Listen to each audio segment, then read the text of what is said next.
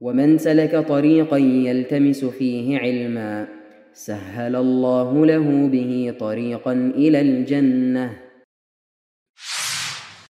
بسم الله الرحمن الرحيم. الحمد لله رب العالمين والصلاة والسلام على أشرف الأنبياء والمرسلين. أما بعد.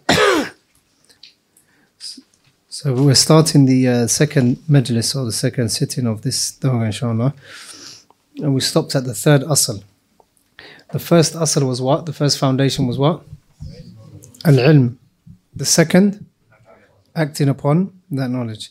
Here the Shaykh says, rahimahullah, al-aslu thalith, ad-da'watu ila Allah subhanahu wa ta'ala ala basira.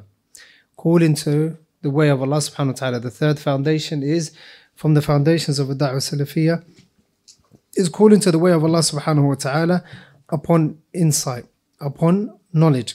The Shaykh says, rahimahullah, إن إذا من الله سبحانه وتعالى على المسلم بالعلم والعمل فعليه أن يبادر إلى إيصال هذا الخير إلى الناس عن طريق دعوتهم ونصحهم وإرشادهم فإن هذا هو عمل الأنبياء عليهم السلام. يقول الله تعالى عن نبيه محمد صلى الله عليه وسلم قل هذه سبيلي أدعو إلى الله على بصيرة أنا ومن اتبعني. والله سبحانه وتعالى رفع منزلة الداعي إليه على غيره فقال تعالى ومن أحسن قولا ممن دعا إلى الله وعمل صالحا وقال إنني من المسلمين. The Shaykh says rahimahullah, if Allah subhanahu wa ta'ala blesses you with knowledge, if Allah Jalla wa ala blesses a Muslim with knowledge and then blesses the Muslim with acting upon or giving them the tawfiq to act upon what they have learnt, then upon him is to hasten towards teaching the people, making sure that that khair, that goodness that you now have, that it reaches others by calling them, by advising them and guiding them. Because that is the role of the prophets of Allah subhanahu wa ta'ala. Allah said about his prophet, commanded him, قُلْ هَذِهِ سَبِيلِ أَدْعُ إِلَى اللَّهِ عَلَى بَصِيرَةٍ أَنَا وَمَنِ اتَّبَعَنِي. Say, O Muhammad, this is my path. And what am I doing on my path? أدعو إلى الله. I call to the way of Allah subhanahu wa ta'ala. Upon ماذا? على بصيرة. I call to Allah subhanahu wa ta'ala upon guidance and upon knowledge and insight. Like not only the Prophet, أنا ومن اتبعني, and anyone who follows and everyone who follows the sunnah of the Prophet sallallahu alayhi wasallam. And then he says, the Shaykh says rahimahullah, that Allah Jalla wa ala raised the status of the da'i, the one that is calling to Allah subhanahu wa ta'ala. Because Allah says, who is better in speech? وَمَنْ أَحْسَنُ قَوْلًا مِمَّنْ دَعَى إِلَى اللَّهِ. Who is better in speech than the one that is calling to the way of Allah subhanahu wa ta'ala. And not only that, وَعَمِلَ صَالِحًا, and he does righteous deeds. Not only does he have knowledge, not only does he do righteous deeds, lakin he calls others to that knowledge that Allah has given him. وَقَالَ إِنَّنِي مِنَ الْمُسْلِمِينَ, and he says that I am from the Muslimin. Then the Shaykh says rahimahullah, أما عن ثوابه وأجره فهو عظيم لعظم عمله فإن الداعية إلى الله سبحانه وتعالى له مثل أجر من تبعه من الخير أو في الخير من غير أن ينقص من أجورهم شيئا. وقد جاء في حديث علي رضي الله عنه أن النبي صلى الله عليه وسلم قال لأن يهدي الله بك رجلا واحدا خير لك من حمر النعم. Then the Shaykh says rahimahullah, that as for the reward of the person that calls to the way of Allah subhanahu wa ta'ala, then his reward is immense and it is great. Because why is it great? Because the one that is calling to Allah subhanahu wa ta'ala, he will be given the reward of the action of the person that he calls. So for example, if you teach a person how to pray the salah correctly, for every time that they pray the salah correctly, you will be rewarded. Let's say you teach a 20-year-old how to pray, and they end up praying exactly how you tell them to pray, which is the correct way, and that they die at the age of 80. How many years have they prayed with that salah that you have taught them? 60 years. You will be rewarded for those 60 years without his reward being decreased. That is the fadl of Allah subhanahu wa ta'ala. That is from the mercy of Allah subhanahu wa ta'ala and the generosity of Allah subhanahu wa ta'ala. You may have died years ago, lakin they are being guided by the knowledge that you have taught them. How many times do we hear قال إمام البخاري رحمه الله, قال إمام مسلم, قال Imam Ahmad, so on and so forth. How many times? We say it so often, we mention them more than we mention our parents. Because that is the benefit of calling people to Islam. The Imam that this masjid is named after, Imam Nawawi, rahimahullah. He died about 800 years ago, if not more. He died about 800 years ago, roughly. Lakin here we have a masjid under his name, and every time we say Nawawi, we say rahimahullah ta'ala. Look at the 40 hadith, Arba'un al-Nawawiyya, and Riyadh al-Salihin. There is not a Muslim house, and there is not a masjid, except that you will find these two books in the masjid. And that is from the benefits of calling people to the way of Allah subhanahu wa ta'ala. Then the Prophet sallallahu alaihi wasallam said to Ali radiallahu anhu in a hadith that we're going to study in Kitab al-Tawheed inshallah in the 5th chapter. This hadith we're going to study. So he says to Ali radiallahu anhu on the day of Khaybar, when he was sending him to call the people to Islam, he said, verily if Allah subhanahu wa ta'ala guides one man, one person to Islam, then that is better for you than anything that wealth can buy. What is known as camels is what was known back then. Like it is better than the dunya and everything that is in it. Because you will be rewarded immensely. Not only have you called to the way of Allah, but you've encouraged that person to worship Allah. You've taught them how to worship Allah. They've worshipped Allah subhanahu wa ta'ala with that knowledge that you have taught them. Then the Shaykh says, rahimahullah, وَمِمَّا يَنْبَغِي أَنْ يُعْلَمْ هُنَا أنه لا يشترط لمن يكون داعيا إلى الله سبحانه وتعالى أن يلم بجميع الأحكام الشرعية، ولكن الواجب عليه أن يكون عالما بما يدعو إليه، أي القضية التي يبلغها إلى الناس يجب عليه أن يكون عالما بها العلم الشرعي. ولذلك يقول النبي صلى الله عليه وسلم بلغوا عني ولو آية. The Shaykh says, and here there's a very important thing that you need to know, which is that it is not a condition for a person to call to the way of Allah that he has a wholesome understanding of the whole Sharia. It is not to say that you can only call to the way of Allah unless you are a alim. So no one is saying unless you get to the status of Ibn Baz, Ibn Uthaymeen, Al-Albani and Fawzan, then don't call to the way of Allah. That is not what is being said. And that is not what is being meant when the scholars say that you call to Allah upon knowledge. Like it just means, or it means that thing that you are calling to, that you must have knowledge of it. That thing, or that ibadah that you are calling to, or that advice that you are calling to, or that thing that you are prohibiting this person from doing, when you're enjoining the good and forbidding the evil, you must have knowledge of it. As long as you have knowledge of it, then that is enough. For example, you know that, mathalan, intoxicants are haram, and you know a person who is using that, wal'iyadu billah. When you go to them and you tell them that Allah subhanahu wa ta'ala and the Prophet made this haram and it is impermissible for you as a Muslim to do so, that is a form of da'wah. The ways that a person can do da'wah are vast. It is not just sitting on the minbar or standing on the minbar or teaching a lesson. La. Calling to the way of Allah subhanahu wa ta'ala can be you walk into the masjid with someone, for example, for Salat al-Fajr, and they start to pray the Sunnah Salah instead of the Farad with the Imam. And that is not permissible. So if a person walks into the masjid and the Imam's in the Fajr prayer, the Farad, and someone walks into the masjid and they pray Sunnah, that's not permissible, because the Prophet ﷺ said if the Iqamah is called, there's no Salah except the one that is being prayed, the main one. So when you go to this person, you tell them to fear Allah subhanahu wa ta'ala. The Prophet ﷺ said this, and then they listen or they don't listen. You are a da'i in that position. You are a nasih, a person who is advising. That is what da'wah is. If you've studied a book, mathalan you've studied Usul al-Thalatha, and you've understood all of the things that are mentioned in it, there is no harm in you picking it up and teaching it to the youth. There is no harm in you picking it up and teaching it to your family members. And if you do teach it to your family members, then inshallah for them rectifying their aqeedah and their tawakkul in Allah subhanahu wa ta'ala and their tawheed, then you will get the reward for that. Then the Shaykh says the verse of the hadith of the Prophet, بَلِّغُ عَنِّي وَلَوْ آيَةً, then make sure that you pass the message even if it is one ayah from the hadith of the Prophet ﷺ or verse.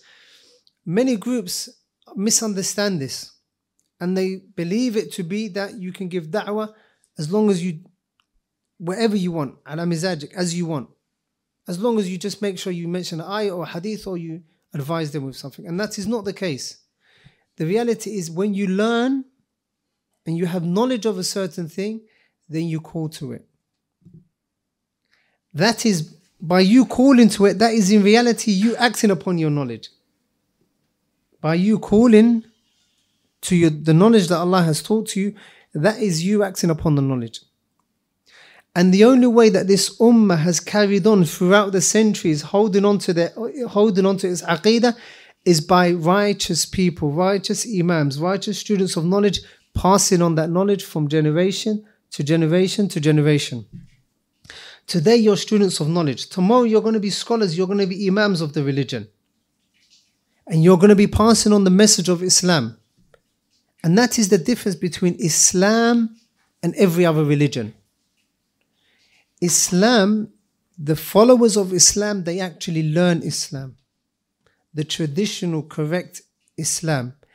They learn it and they pass it on through the generations. That's why this religion will remain until Allah Jalla wa'ala, until the end of time. Whereas every other religion goes through transition and development. Like Islam doesn't know that. But why is that? It's because there are Muslim people that are righteous, that are calling to the way of Allah subhanahu wa ta'ala. Then the Shaykh says, فَإِذَا عَرَفَ الْمُسْلِمُ آيَةً. If a Muslim knows the ayah, وَفَهِمَ مَعْنَاهَ عَنْ طَرِيقِ الْعُلَمَاءِ, he knows the ayah and he understands it according to how, or the correct understanding from the scholars والمفسرين and those that interpret the Quran. أو عرف حديثا كذلك من أحاديث رسولنا صلى الله عليه وسلم. Or he learns a hadith from the hadith of our Prophet صلى الله عليه وسلم. أو علم حكما من الأحكام الشرعية كذلك عن طريق العلماء. Or he learns of a ruling of the Sharia, halal, haram, to do this, to do that, and so on. أو عن طريق مؤلفات أهل العلم. Or he learns this ruling by way of reading the books of the scholars. بلغه لغيره من الناس. He makes sure he passes that knowledge on to other than him. ولو لم يكن عالما بغير ذلك الحكم. ولو لم يكن عالما بغير ذلك الحكم. Even though he may not know anything else but that hukum. So he might not know other ahkam, other rulings, lakin he passes it on. Or al-hadith or al-ayah. Or he passes that verse on or that hadith on. So it is not a condition that you have to be a alim before you can call to the way of Allah subhanahu wa ta'ala. Because if that was the case, then knowledge would not be widespread. So everyone calls according to their ability. Like the person has to stay in the role that Allah subhanahu wa ta'ala has given them. They have to stay in that role that Allah Jalla wa'ala has given them. So for example, they are student of knowledge, they can teach, like they should not give fatwa on major issues that concern the whole ummah. Because that will cause this person to now slip. By answering questions that concern a whole ummah, or issues that concern مثلا a divorce, مثلا a man, a woman, whatever happens in their home, divorce, and this is it a divorce or did I not divorce her? These are the sorts of issues that students of knowledge should not involve themselves in. Rather, the ulama, when they're asked about personal issues to do with talaq and nikah, they don't answer it. Because you can't answer personal issues. Personal issues are meant for the mahkamah, for the court of Islam, where the judge, the qadi, he judges, he looks at evidence, this evidence, that evidence, and then he comes to a conclusion. Lakin, you're only going to hear it from one side. And if you hear it from one side, it's not permissible for you to give a ruling. So it's not permissible for us to delve into. Like in issues of tawheed, issues of salah, zakah, fasting. If you know the ruling, then alhamdulillah, tell the people that ruling. And Allah Jalla wa'ala will grant you blessings. يقول الشيخ العلامة عبد الرحمن بن قاسم رحمه الله في حاشيته على كتاب التوحيد. He mentions from this great Shaykh عبد الرحمن بن قاسم رحمه الله in his explanation of كتاب التوحيد. He mentions with regards to da'wah, وَلَا بُدَّ لِلدَّعْوَةِ إِلَى اللَّهِ سُبْحَانَهُ وَتَعَالَى مِنْ شَرْطَيْنِ. And it is incumbent to have two conditions when calling to the way of Allah Jalla wa'ala. أَن تَكُونَ خَالِصَةً لِوَجْهِ اللَّهِ, that it has to be sincerely for Allah's sake. Why is he mentioning this? Because he's already told us that we have to call to the way of Allah, right? Now he is telling us how to call to the way of Allah. He's already told us one way of calling to the way of Allah, which is call to the way of Allah in that which you know. The second thing that he's telling us is, yes, call to the way of Allah, but ala ikhlas, upon sincerity. Meaning that you call to the way of Allah to get closer to Allah subhanahu wa ta'ala, to obey Allah subhanahu wa ta'ala. وَأَن تَكُونَ وِفْقَ سُنَّةِ رَسُولِ اللَّهِ صَلَى اللَّهُ عَلَيْهِ وسلم. And the way that you're calling, it has to be according to the way of the Prophet sallallahu alaihi wasallam. How the Prophet called to the way of Allah, that's how you call to the way of Allah. وَأَن يَكُونَ الدَّاعِي عَارِفًا بِمَا يَدْعُو إِلَيْهِ. And the da'i, the caller, has to know what he's calling to. What's the first thing that he said? Ikhlas. The second, mutaba'. Ikhlas meaning you have to do it for Allah's sake. Secondly, al-mutaba', you have to do it according to the way of the Prophet sallallahu alaihi wasallam. How the Prophet called to Allah, then you call to Allah, which he's going to elaborate on that. Then the third is that you have to have knowledge of what you're calling to. You have to have knowledge of what you're calling to. So you can't just say, I'm sincere and I'm going to start calling to everyone. No, you have to know that it has to be according to the sunnah, and you have to have knowledge. And this is the problem with some jama'at, where they go out to a different location, stay there for X amount of days, and they say we're giving da'wah. But they don't have knowledge to give da'wah. And that is haram, because that is taqawul ala Allah subhanahu wa ta'ala. You're lying about Allah subhanahu wa ta'ala. طيب, so the Shaykh says, rahimahullah, فَإِنْ أَخَلَّ بِالْأَوَّلِ. If the first condition is not met, كَانَ مُشْرِكًا. Then he is a mushrik. He has committed shirk. Because what is the opposite to ikhlas? Shirk. If you're not doing it for Allah's sake, then you're doing it for someone else other than Allah Jalla wa'ala. وَإِنْ أَخَلَّ بِالثَّانِ. And if the person doesn't meet the second requirement, كَانَ مُبْتَدِعًا. Then he is an innovator. And the second is what? Has to be according to the sunnah of the Prophet sallallahu alaihi wasallam. انتهى كلامه. وانطلاقا من الشرط الثاني. And based upon the second condition, الذي ذكره رحمه الله, the Shaykh mentioned, قلنا إن وسائل الدعوة إلى الله توقيفية. This is extremely important. The Shaykh says, وسائل الدعوة, the wasail, the ways in which you call to Allah subhanahu wa ta'ala, are something known as توقيفية. Tawqifiyya means you can only derive them from the Quran and the Sunnah. So the way that you call to Allah subhanahu wa ta'ala has to be the way that the Prophet sallallahu alayhi wasallam called to Allah subhanahu wa ta'ala. لا يستحدث فيها شيء لم يكن عليه رسول الله صلى الله عليه وسلم. We cannot introduce something that the Prophet sallallahu alayhi wasallam did not do. And because of that, ولذلك اشتد النكير السلفي على أهل السماع الذي كان يفعله الصوفية، ولو كان هذا السماع مجرد من الآلات المحرمة كآلات الله ونحوها، ولو كان هذا السماع نافعا لتليين القلوب لأنه لم يأتي به له شاهد في الكتاب ولا في السنة ولا في فعل السلف. The Shaykh says rahimahullah, based on that, based on what? بوسائل دعوة. أحسنت. وسائل دعوة بالتوقيفية, meaning the ways that you call to Allah have to be tawqifiyya. They are tawqifiyya. Tawqifiyya means we can only take them from the Quran and the Sunnah. So if I say to you, for example, al-ibadatu tawqifiyya, worship is tawqifiyya. What does that mean? I can only derive worship from the Quran and the Sunnah. I cannot now say, subhanallah, I'm very energetic these days, I'm going to pray 7 times a day. 5 times a day is for the normal folks. But me, because my energy is super high and my iman is super high, I'm going to pray 7 times a day. You can't say that. That's with ibadah. The Shaykh is saying now, with da'wah ila Allah, that is also tawqifi. Meaning you can only call to the way of Allah, the way that the Prophet ﷺ called to the way of Allah subhanahu wa ta'ala. The opposite to tawqifi is ijtihadi. It is not ijtihadi. Meaning, everyone cannot come with a way to call to Allah. Listen, I'll call to Allah how I think is befitting.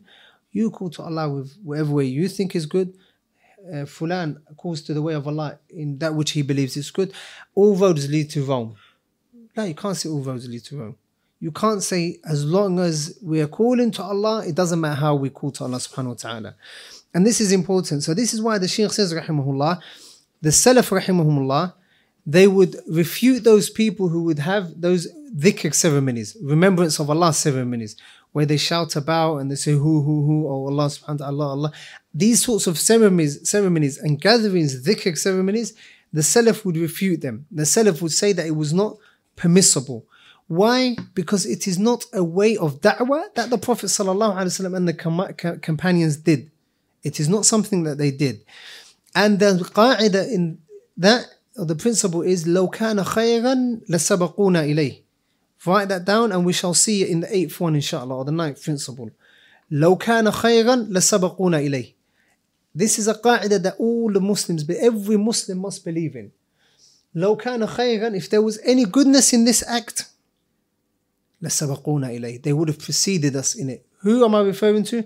The Prophet sallallahu alaihi wasallam and the Sahaba and the Salafus Salih. There's not a single thing that was beneficial to us except that the Prophet sallallahu alaihi wasallam taught us. طيب.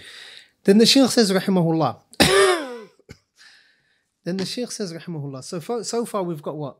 وسائل الدعوة توقيفية. They are tawqifiyya, meaning we can only call to the way of Allah the way that the Prophet sallallahu alaihi wasallam called to Allah subhanahu wa ta'ala. And he'll mention, and there's no harm if I mention it here, for example, acting. We can't use acting as a way of da'wah, at-tamthil. Why can't we use acting as a way of da'wah? No. If it was legislated, the Prophet would have done it. If it was legislated, the Prophet would have done it. There was nothing preventing him from acting out role plays. Lakin, the fact that he did not do it, sallallahu alaihi wasallam, means that it is a bid'ah and it is not legislated to do. So it is wrong what you see some people now saying we're using acting as a form of da'wah. Acting is not a form of da'wah. Acting is a newly introduced matter into the field of da'wah. Since the Prophet ﷺ did not do it, then we can't do it. Another thing, anashid. Using anashid as a way of da'wah to soften our hearts and so on, that is not something that the Prophet ﷺ did. And what proves to you that the Salaf were upon the haqq when they rejected that is that it went from simple anashid to having boy bands. It's true. To having proper, there's no difference between the way that music is done according to the kuffar and the way that these so-called nasheed artists do. Where they have a CD, where they have an album, and they have singles coming out, and they have a video and so on. And they go to different locations. For example, what they do in these hideous places like light upon light and events that they have over in Excel. Hideous. Light upon light, where there's not only females, and forget about all of the other things that are haram about it, like you've got anashid artists performing on stage. Performing on stage. Can you imagine the Messenger sallallahu alaihi wasallam doing anashid performing on stage? Wal-iyadu billah. Or Abu Bakr or Umar or Uthman. It's haram. Because the Salaf did not do it. If there was any khayr in it, the Prophet sallallahu alaihi wasallam would have done it. And there are so many harms that come about because of it. From those harms is that people turn away from the Quran of Allah subhanahu wa ta'ala. You will find that they listen to their people's hearts, they become emotional and they start to maybe even start to cry when they hear these anashid. But when they hear the kalam of Rabbul Alameen, the kalam of Allah subhanahu wa ta'ala, khalas, it's like you're talking to a brick wall. That's because they busied the people with these anashid. Also, another form of da'wah or another form of wasila for da'wah and changing is what they use as mudaharat or protest and demonstrations. That is also haram. And if a person is using it as a way of change according to the Sharia, then it is a bid'ah way. Then it is a bid'ah. Why? Because the Salaf did not do it. Every time you think of something, make the criterion the Salafus Salih. Did the Salaf do it? Yes, then I will do it. Did the Salaf not do it? No, then I will stay away from it. You say, لو كان خيرا لسبقونا إليه. لو كان خيرا لسبقونا إليه. Then the Shaykh says رحمه الله ولذلك يقول شيخ الإسلام ابن تيمية رحمه الله, he says في مجموع الفتاوى, فأما سماع القاصدين, as for the سماع, the dhikr ceremonies, القاصدين لصلاح القلوب في الاجتماع على ذلك, as for the dhikr ceremonies that these people hold in order to rectify their hearts, إما نشيد مجرد, it is either just nasheed, that is just without any music or anything, وإما تصفيق, or is with anashid and clapping of the hands. وَنَحْوِ ذَلك. And other than that. فهو السماع المحدث في الإسلام. فهو السماع المحدث في الإسلام. Then it is a type of ceremony and remembrance that is introduced into Islam. It is an innovated thing into al-Islam. فإنه أحدث بعد ذهاب القرون الثلاثة الذين أثنى عليهم النبي صلى الله عليه وسلم حيث قال خير القرون قرن الذي بعثت فيه ثم الذين يلونهم ثم الذين يلونهم وقد كرهه. نعم. So the Shaykh says rahimahullah, as for those dhikr ceremonies, those remembrance ceremonies that they use to bring their hearts, to lean their hearts, to make it soft, whether it's with anashid only, or whether it's with musical instruments, or whether it's with clapping, then all of that is something which is introduced into Islam. Why is that lacking? If you've got the Arabic version, highlight فَإِنَّهُ أُحْدِثَ بَعْدَ ذَهَابِ الْقُرُونِ الثَّلَاثَةِ. He says it is muhdath, it is a bid'ah. Why? Because it was introduced after the ending, after the 3 generations, after the 3 righteous generations that the Prophet praised. It was introduced after them. طيب. Obviously the Prophet ﷺ praised them. He said the best of generations are the generation that I was raised with, the companions, then those that came after them and those that come after them. وَقَدْ كَرِهُ أَعْيَانُ الْأُمَّةِ. And the Salaf of this ummah, they despised it. وَلَمْ يَحْضُرْهُ أَكَابِرُ الْمَشَايِخِ. And the mashayikh and the imams of the past, they did not go into these ceremonies. So it was something that they do, that was a bid'ah. And now it's obviously developed into different things where now they do headstands and star jumps and so on, and they're remembering and they're dancing around and they have different ways of doing it, where you find a group men dancing around in the masjid, in the house of Allah subhanahu wa ta'ala. The places that are for the remembrance of Allah, the reading of the Quran of Allah Jalla wa Ala, and the da'wah of Allah subhanahu wa ta'ala. They've used it as a dance floor to do whatever they're doing. So look how a bid'ah started with maybe just an anashid, and now it's made grown men do star jumps in the masjid of Allah subhanahu wa ta'ala. إلى أن يقول الشيخ, and then the Shaykh says رحمه في dimli, when he was talking about this, وبالجملة فعلى المؤمن أن يعلم أن النبي صلى الله عليه وسلم لم يترك شيئا يقرب إلى الجنة ولا قد حدث إلى الجنة إلا وقد حدث به ولا شيئا يبعد عن النار إلا وقد حدث به وأن هذا السماع لو كان مصلحة لشرعه الله سبحانه وتعالى لرسوله. The Shaykh says some very important words that can be taken as a principle. He says that there is nothing upon the Muslim, the believer has to know and understand that the Prophet did not leave any stone unturned. He did not leave anything that can possibly bring us closer to Allah Jalla wa Ala except that he taught us. The Prophet did not leave anything that can bring us closer to Allah except that he taught us. And he did not leave anything that can distance us from Allah subhanahu wa ta'ala except that he mentioned it and he warned us against it. And these sorts of gatherings, if there was any goodness in them, then the Prophet ﷺ would have told us. Also Allah says, اليوم أكملت لكم دينكم وأتممت عليكم نعمتي ورضيت لكم الإسلام دينا. This day I've completed your religion I've completed your religion for you.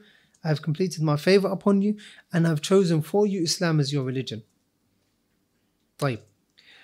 Meaning the religion was complete. If the religion was complete, then there is nothing that needs to be added into the religion. Because if something is complete, then there's no room for anything to be added. That's why Imam Malik says, ما لم يكن من الدين آنذاك لن يكون من الدين أبدا. أو كما قال. So whatever wasn't part of the religion on that day, that this verse was revealed, then it will never be part of the religion. And it brings about a lot of lawazim, or it necessitates a lot of things. By you now saying, I am going to worship Allah in a way that the Prophet did not worship Allah. What does that mean? It means, mashallah, now you've had revelation. Like the individual I said to you earlier on, he has a dua that the Prophet taught him directly 1,400 years later. Or he's claiming that the Prophet ﷺ taught him 1,400 years later. That's why some of the Salaf would say that if a person is a Sufi, they go into stupidity. They become very foolish. How a person can believe that that Prophet ﷺ taught this man a dua is beyond me. But it happens. It happens. Yani they believe in that. The Shaykh says, rahimahullah, وَإِذَا وُجِدَ, yani in summary, the Shaykh is saying, rahimahullah, that even if there is some sort of benefit to them, they believe there's a benefit in it, and that their hearts become soft, and they become, mashallah, attentive, and they have humility and khushu', that won't avail them in anything. Because you can't say, I'm going to do this because my heart is, mashallah, I become a righteous person every time I dance around. No, you can't say that. You can't say that. You have to say, did the Prophet ﷺ do it? Na'am or la? Yes or no? If he did, ﷺ, then do it. Obviously have the dalil. If he did not do it, then stay away from it. طيب. Then the Shaykh says, نعم. وفعلى هذا نقول, and upon that we say, يجب أن تكون وسائل الدعوة التوقيفية. And on that note, it is important to say that the وسائل الدعوة توقيفية, that the ways of da'wah are توقيفية. Meaning we leave it to the Sharia. We leave it to how the Prophet ﷺ and the Salaf al-Salih called to the way of Allah subhanahu wa ta'ala. And we cannot now invent new ways. Then he says, رحمه الله, لا يشرع فيها إلا ما كان عليه رسول الله صلى الله عليه وسلم. And then he mentions, obviously, نعم. In this he says, in these words, there's a very good refutation on those من جوز التمثيل في دعوة إلى الله سبحانه وتعالى لأن فيه منفعة. There's a refutation in this qa'idah that da'wah is tawqifiyah. There's a refutation in those people that say that we can call to the way of Allah using tamthil and acting, where you act like you're the Prophet and I act like I'm the companion, and you act like you're Abu Lahab and he acts like he's Abu Jahl. Why? Because it is teaching the people. So that is batil. Why? Because the Prophet ﷺ did not do it. Na'am. So masail al-da'wah are tawqifiyah. For example, we can't say, guys, let's have different jama'at. I'll have a jama'ah called Sa'idiyya. You have a jama'ah called Muhammadiyya. You have a jama'ah called Hishamiyya. You have a jama'ah called Alawiyya wa kada. And each one calls to what they want, as long as they want good. And that's what happened. Because all of these groups that you now hear of, they started after there was no Khilafah, after the fall of the Khilafah in 1924. That's when they started. So they say that all of these different jama'at, they're only working in order to bring Islam together. They're only working in order to make sure that Islam is the most high and that people can establish the Khilafah of Islam. And that is incorrect, because each and every single one of them has different beliefs. And each and every single one of them says that the other one is a kafir. So it's not possible. Now, that's the problem with going back to the Ra'i intellect. What I believe to be correct may be different to what you believe to be correct, and what he believes to be correct, and what he believes to be correct. What did Allah subhanahu wa ta'ala say? فَإِن تَنَازَعْتُمْ فِي شَيْءٍ فَرُدُّوهُ إِلَى اللَّهِ وَالرَّسُولِ. If you dispute and differ over something or in something, then return it back to Allah subhanahu wa ta'ala and the Messenger. Sallallahu alayhi wasallam. Why? Because the Quran is set, the revelation has ended, and the Sunnah of the Prophet sallallahu alayhi wasallam has ended. There's no changing of that. So every time we want to go back to the Sharia, we will always find a ruling for everything in the Sharia. So how do we rectify Tawheed? How do we rectify the Ummah? It leads us onto Al-Asl Rabi'. The Shaykh says, rahimahullah, Al-Asl Rabi', the fourth Asl. Al-Ihtimamu bi'aqidati Salaf. Giving importance to the Aqidah of the Salaf al-Salih, to the belief of the Salaf. Ilman wa amalan wa ta'liman. Ilman, by learning it. Wa amalan, and acting upon it. Wa ta'liman, and teaching it. That is the fourth asal of this qa'idah, of the usul that the Shaykh is mentioning. And this is exclusive also, like with all the others, to Ahlul Sunnati wal Jama'ah. Ahlul Sunnati wal Jama'ah, or As-Salafiyun, as we shall see all of the different names, they're the only ones that call to the way of Allah subhanahu wa ta'ala upon correcting the aqidah of the Muslims. Nobody else does that. Some of these jama'at, they concentrate on how they can change the ruler. Some of them concentrate on how they can kill every single person in this room. Some of them concentrate on how they can do tawaf for 40 days, 3 months, 4 months, whatever it may be, and go everywhere around the world. Every single one of them concentrates on a different aspect. Lakin the only people that concentrate on Tawheed are Ahlul Sunnati wal Jama'ah, because they get their sunnah, they get their religion from the Sunnah of the Prophet sallallahu alaihi wasallam. When the Prophet sallallahu alaihi wasallam came to the people of Mecca, what did he do? Did he tell them, guys, stop cheating each other, stop robbing one another, stop burying your daughters, be kind to one another, smile to each other? Did he do that? Of course not. Ya qawm, qulu la ilaha illallah tuflihu. Oh people, say la ilaha illallah, you will be successful. U'budullaha ma lakum min ilahin ghayru. That's what he said to them. Worship Allah, you do not have any other gods that you should be worshipping but Allah Jalla wa Ala. That's what he said to them. And they understood the message. Whether they agree or not, you have to give them that bit. They understood that La ilaha illallah meant that they could not worship their idols. That's why they rejected the Prophet sallallahu alaihi wasallam and his call. So like he called to the Prophet sallallahu, like the Prophet called to the Tawheed of Allah, in order to rectify not only the Arabian Peninsula but humanity, then that is how we call to Allah Jalla wa Ala. The Shaykh says, وَإِنَّ مِمَّا يُؤْسَفُ لَهُ أَنَّنَا أَصْبَحْنَا. So that's the first qa'idah. That's the asl, the fourth asl, that we call to the Tawheed of Allah.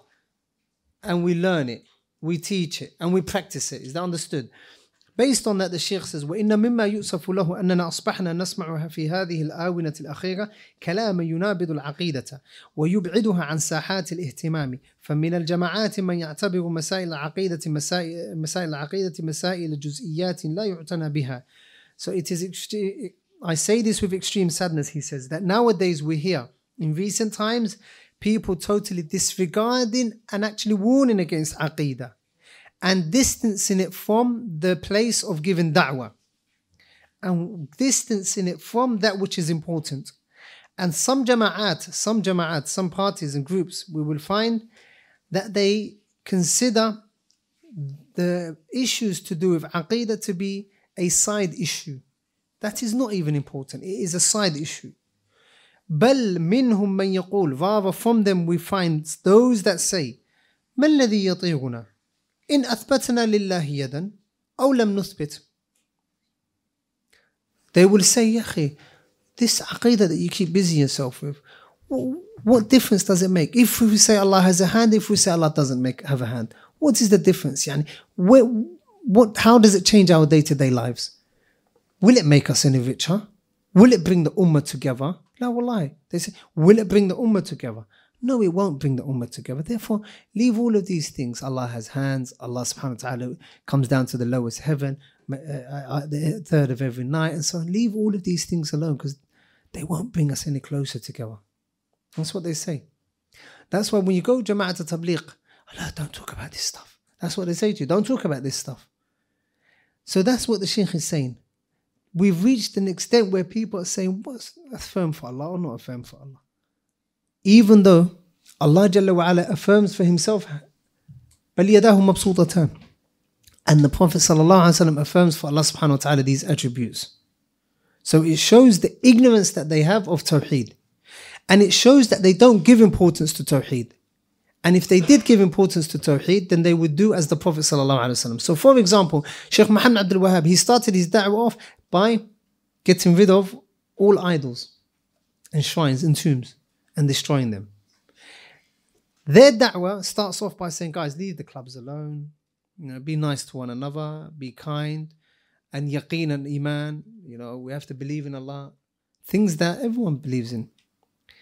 Lakin they did not and they do not concentrate on the Tawheed of Allah subhanahu wa ta'ala. That's why they can go years without establishing anything. Nor have they got a dawla, a government, nor have they rectified the aqidah of people. طيب. Then the Shaykh says رحمه الله وهذه من المصائب والطامات ومن المعلوم عند الجميع ما لعقيدة التوحيد من منزلة كبرى في الشرع. And this is from the greatest calamities that someone can even say that. What's the point of affirming names and attributes? All of this side issues. Leave it alone. Let's get to the real deal. Let's get to the real issues. The Shaykh says that is from the greatest calamities because we know that the Sharia of Allah Jalla wa Ala has given great importance to the Tawheed of Allah subhanahu wa ta'ala. Now he's going to mention some of the things that show the importance of Tawheed. First and foremost, فَالْخَلْقُ بِأَجْمِعِهِ إِنَّمَا خُلِقَ لِغَايَةٍ عُظْمَى ألا وهي عبودية الله سبحانه وتعالى كما قال تعالى وما خلقت الجن والإنس إلا ليعبدون ما أريد منهم من رزق وما أريد أن يطعمون. So the first thing that the Sharia has or the first importance of Tawheed that the Sharia has clarified is the fact that we were created for the worship of Allah.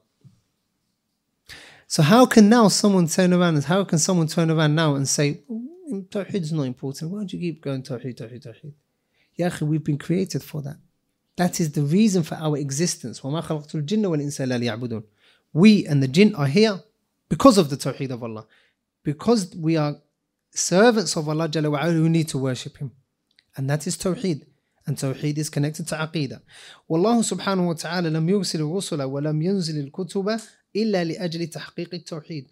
And Allah did not, the second thing that shows the importance of Tawheed is that Allah did not reveal the books and send the messengers except to establish Tawheed. How many is that? 3. We were created for the Tawheed of Allah. The books were sent down because of the Tawheed of Allah. And the messengers were sent because of the Tawheed of Allah subhanahu wa ta'ala. وَدَعْوَةِ النَّاسِ إِلَيْهِ كما قال سبحانه وتعالى ينزل الملائكة بروح من أمره على ما يشاء من عباده أن أنذروا أنه لا إله إلا أنا فاتقون. So in this verse Allah subhanahu wa ta'ala tells us that He sends down with the angels the revelation that Allah Jalla wa Ala commands with. That, and He sends that down to whom He wants from His servants. And what are they saying? That they are warning the people and calling them to La ilaha illallah. They are calling them to the Tawheed of Allah subhanahu wa ta'ala. And also, كما قال تعالى وما أرسلنا من قبلك من رسول إلا نوحي إليه أنه لا إله إلا أنا فاعبدون. وقال تعالى ولقد بعثنا في كل أمة رسولا أن اعبدوا الله واجتنبوا الطاغوت. So the Shaykh is saying رحمه that every messenger was sent with the call of Tawheed. If it wasn't important, why would the Prophet be sent from Rabbul Alameen, from Allah subhanahu wa ta'ala? Why would the revelation be given to Jibreel to tell to Muhammad sallallahu alayhi wa sallam? Why would there be jihad legislated? Why would these great ibadat be legislated if it wasn't for the importance of the Tawheed of Allah subhanahu wa ta'ala? Then the Shaykh says, وَأَوَّلُ أَمْرٍ فِي الْقُرْآنِ الْكَرِيمِ قَوْلُهُ تَعَالَى يَا أَيُّهَا النَّاسُ اعْبُدُوا رَبَّكُمُ الَّذِي خَلَقَكُمْ وَالَّذِينَ مِنْ قَبْلِكُمْ لَعَلَّكُمْ تَتَّقُونَ. The fourth thing that shows the importance of Tawheed is the fact that the very first command in the Quran, when you start from Fatiha to Baqarah, is the verse of Allah, O people, worship Allah subhanahu wa ta'ala, worship your Lord, الَّذِي خَلَقَكُمْ, that created you, وَالَّذِينَ مِنْ قَبْلِكُمْ, the one that created you and those that came before you. Is that not the Tawheed of Allah? That is the first command that is found in the Quran when you start from the Fatiha. وأول ما تستفتح به الرسل دعوة أقوامهم قولهم كما حكى الله سبحانه وتعالى عنهم يا قوم اعبدوا الله ما لكم من إله غيره. Not only the sending of messengers, but even when these messengers are sent, the very first thing they call to is what? O my people, يا قوم اعبدوا الله, worship Allah subhanahu wa ta'ala, ما لكم من إله غيره. You do not have any lords that you should be worshipping, any gods but Allah subhanahu wa ta'ala, that you should truly be worshipping. Not only were they sent because of that, but the very first thing they called to was that.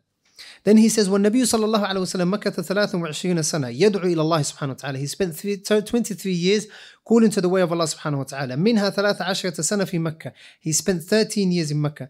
10 سنين منها يقرر التوحيد. In the first 10 years of the prophethood, he would be calling to the Tawheed of Allah subhanahu wa ta'ala. What is the Shaykh referring to? Salah was made wajib in about the 10th year of Hijrah. That's when Isra wal Mi'raj took place, roughly. But for the first 10 years, the Prophet ﷺ concentrated on establishing the Iman of the people, establishing the Tawheed of Allah in their hearts. The Prophet did not say, Ya Allah, I've been doing it for 2 years, khalas. Ya Allah, I've been doing it for 5 years, khalas. Ya Allah, I've been doing it for 8, 9 years, 10 years, 12 years, khalas. La. The Messenger ﷺ continued to call to the way of Allah subhanahu wa ta'ala upon the tawheed of Allah subhanahu wa ta'ala. يدعو إليه ويحارب الشرك. He would call to it and he would wage war against shirk. ويحذر منه, and he would warn against it. وباقي حياته, and the rest of his life he spent في تثبيت عقيدة التوحيد وترسيخها.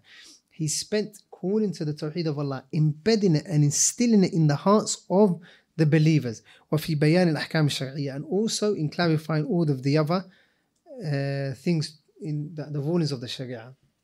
So note that the Prophet ﷺ did not stop calling to Tawheed. Even on his grave, even on his deathbed, he was saying, curse be upon the Jews and the Christians. They built masajid upon the graves of their prophets. Is that not the call to Tawheed? من البداية إلى النهاية. From the beginning of the call of the Prophet ﷺ to the end, he was calling to Tawheed. طيب, the Shaykh says كل هذا يدل دلالة واضحة على وجوب الاهتمام بأمور العقيدة تعلم وتعليم وعمل ودعوة، وذلك لأن العقيدة إذا سلمت من شوائب فصاحبها من أهل الجنة لا محالة.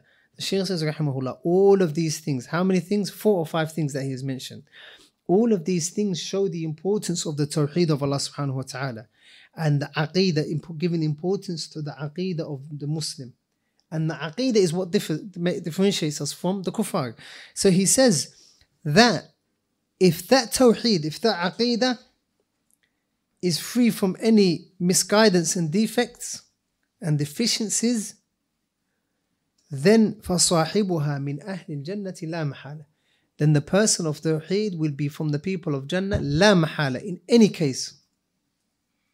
طيب, ولو كان مرتكبا للكبائر, even if he was a person that would commit major sins, فإن أصحاب الكبائر إلى الله سبحانه وتعالى. Why? Because even those people that die upon major sins, they're under the will of Allah subhanahu wa ta'ala. إن شاء عذبهم ثم أدخلهم الجنة بتوحيدهم. If Allah Jalla wa Ala wills, He may punish them in the fire to purify them and then enter them into Jannah due to their Tawheed. وقيل ذلك بفضل الله وقبل ذلك بفضل الله وكرمه سبحانه وتعالى وإن شاء عفى عنهم. And if Allah Jalla wa Ala wills, Allah may forgive them due to their Tawheed. فهي وأيم الله النجاة والعصمة. For wallahi, that is success and safety. That is success and safety. So the Shaykh is saying to us, also another thing that shows you the importance of Tawheed, number 6, is that if a person dies upon the Tawheed of Allah, he'll always end up in the Jannah of Allah, no matter what. Remember in the Tawheed class we studied دخول أولي and دخول مآلي. الدخول, a person may enter into Jannah immediately.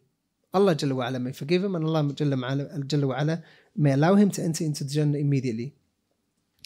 Or Allah Jalla wa Ala may punish him for his shortcomings and his sins, and then because of that, because of his Tawheed, he comes out of the fire.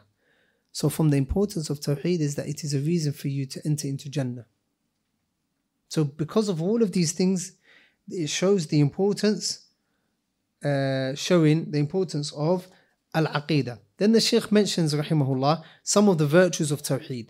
Some of the virtues of Tawheed, and many of you have studied it in the class of Tawheed. From that is that the person won't remain in the fire for eternity.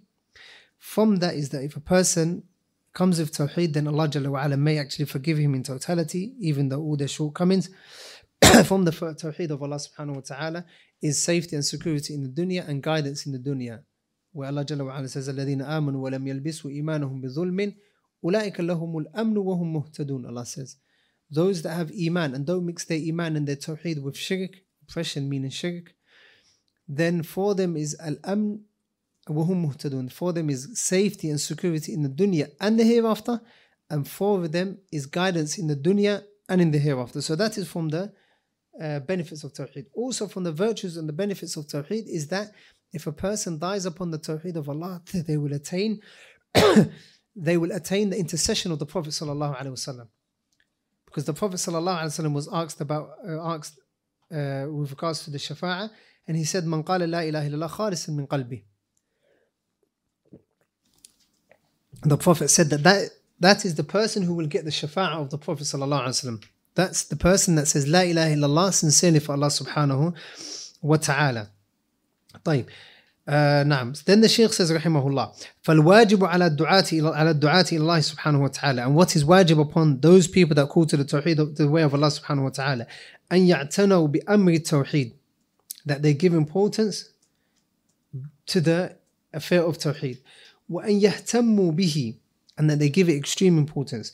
وإن مما يؤلم القلب أن تنبت نابتة تقول لما هذا الاهتمام بهذا التوحيد ألا نهتم بأمور المسلمين بشؤونهم. It's extremely sad. He repeats something that he said before. It's sad that we find people saying, what's all the importance of, what is it with Tawheed? What's all the importance to giving Tawheed? Some of them say we can learn Tawheed in 10 minutes. Some of them say, why don't you concentrate on the affairs of the Muslims? So sometimes we give da'wah when you say worship Allah subhanahu wa ta'ala, they will say like Masjid Aqsa is occupied by the Jews.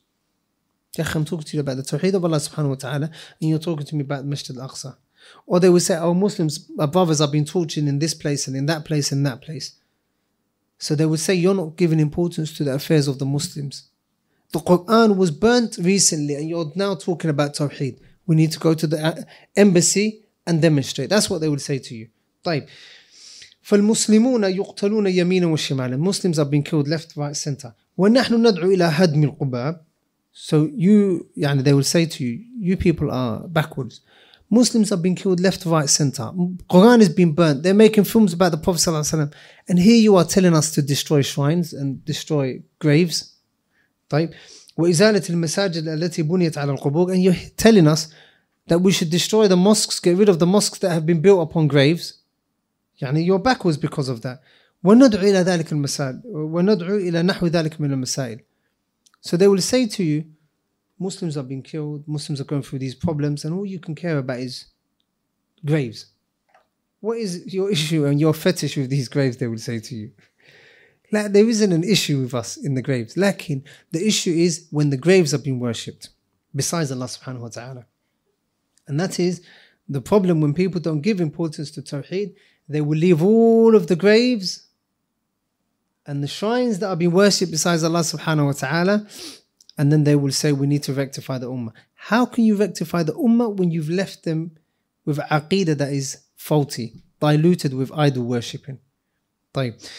وقائل هذا القول نسي أو تناسل قول إمام الحنفاء إبراهيم عليه السلام. And the person who says that either has forgotten or intentionally forgets the statement of Ibrahim, وَجُنُوبْنِي وَبَنِيَّ أَن نَعْبُدَ الْأَصْنَامِ.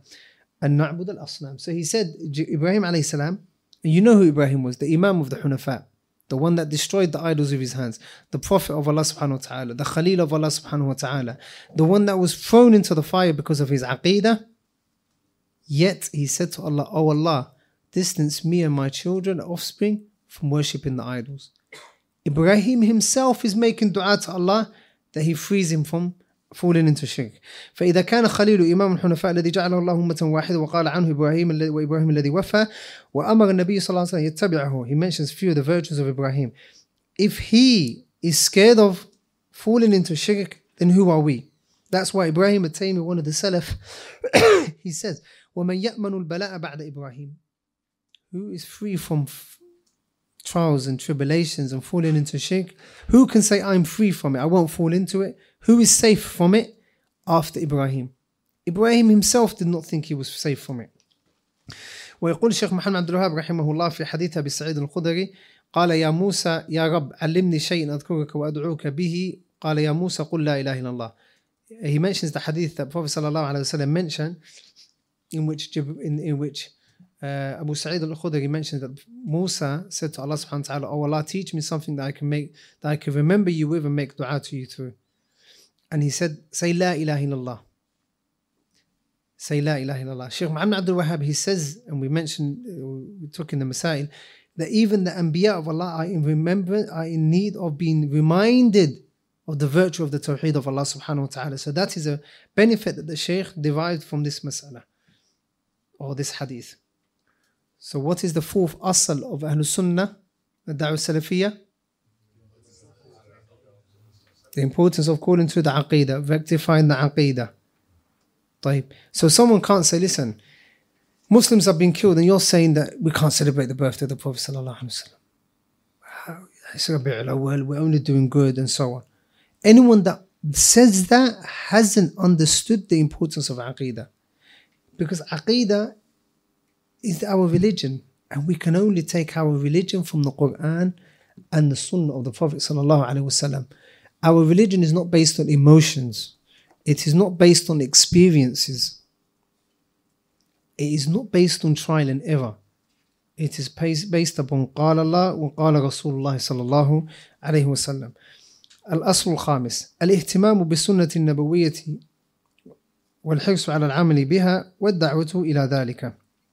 He mentions three things: giving importance to the Sunnah of the Prophet صلى الله عليه وسلم, and being diligent in applying it, وَالدَّعْوَةُ إِلَى ذَلِكَ, and calling to that. Calling to what?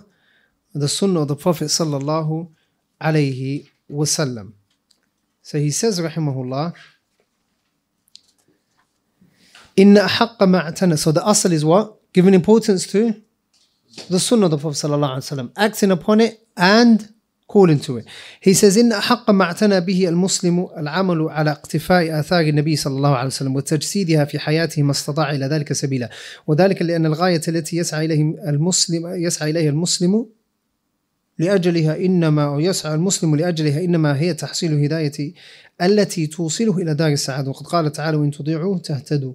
The Shaykh says, rahimahullah, the most important thing that the Muslim can give, or the most befitting thing that the Muslim can give importance to, is acting upon the Sunnah of the Prophet sallallahu alaihi wasallam and making sure that he embodies that in his day-to-day life as much as he or she can, because that is the objective of every Muslim and the target of every Muslim, so that they can attain guidance that will allow them to enter into the Jannah of Allah subhanahu wa ta'ala. Allah subhanahu wa ta'ala says, وَإِن تُطِيعُوهُ تَهْتَدُوا, and if you obey him, you will be guided.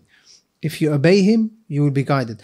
وَقَالَ تَعَالَى وَاتَّبِعُوهُ لَعَلَّكُمْ تَهْتَدُونَ, and follow him لَعَلَّكُمْ تَهْتَدُونَ, so that you will be guided. So if you follow the Prophet sallallahu alaihi wasallam, you will be guided, because Allah Jalla wa Ala says so. The opposite understanding is if you don't follow the Sunnah of the Prophet sallallahu alaihi wasallam, that's called mafhum mukhalafa. The opposite understanding is if you don't follow the Sunnah of the Prophet sallallahu alaihi wasallam, you will be misguided. Also, Allah Jalla wa Ala says, لَقَدْ كَانَ لَكُمْ فِي رَسُولِ اللَّهِ أُسْوَةٌ حَسَنَةٌ لِمَنْ كَانَ يَرْجُو اللَّهَ وَالْيَوْمَ الْآخِرِ. And Allah Jalla wa Ala says, verily in the Prophet sallallahu alaihi wasallam there's a good role model, good example for the person that hopes in Allah subhanahu wa ta'ala and the last day.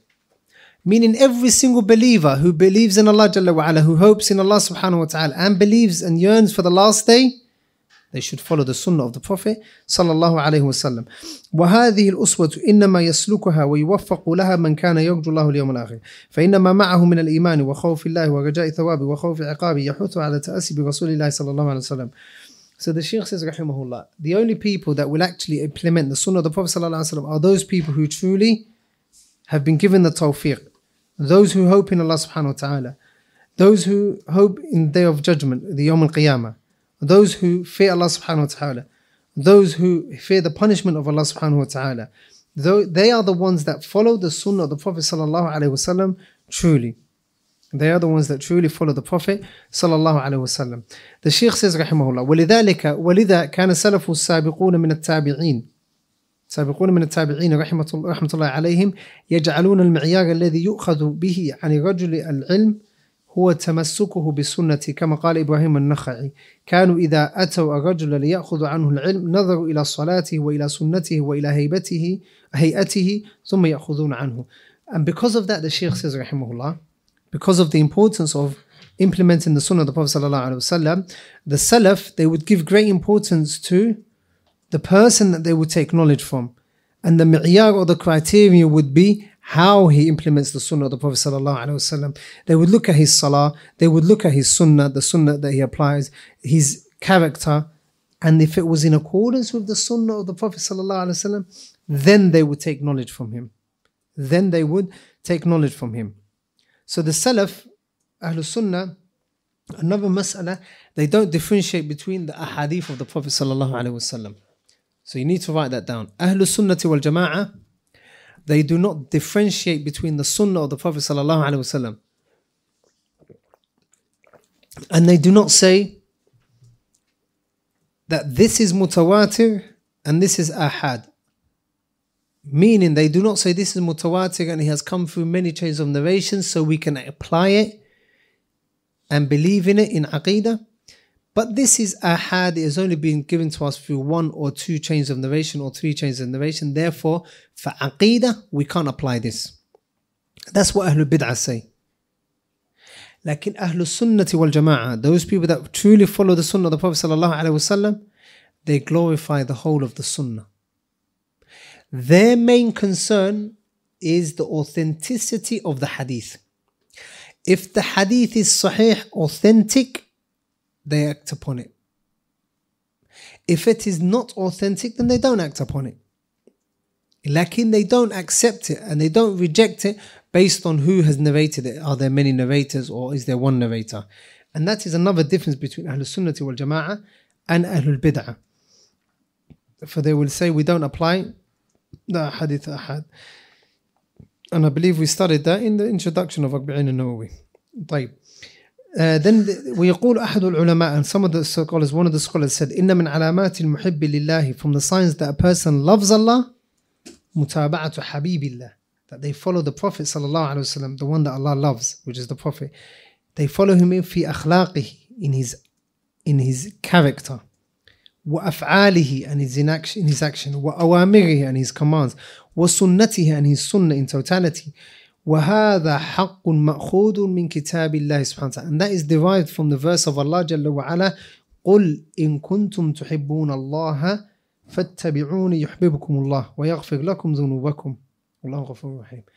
Allah subhanahu wa ta'ala says in this verse, say, if you truly love Allah subhanahu wa ta'ala. This is called ayat imtihan. As Hassan al-Basri said, he says, جعل الله علامة حبهم إياه اتباع سنة النبي صلى الله عليه وسلم. There were a group of people that claimed to love the Prophet sallallahu alaihi wasallam.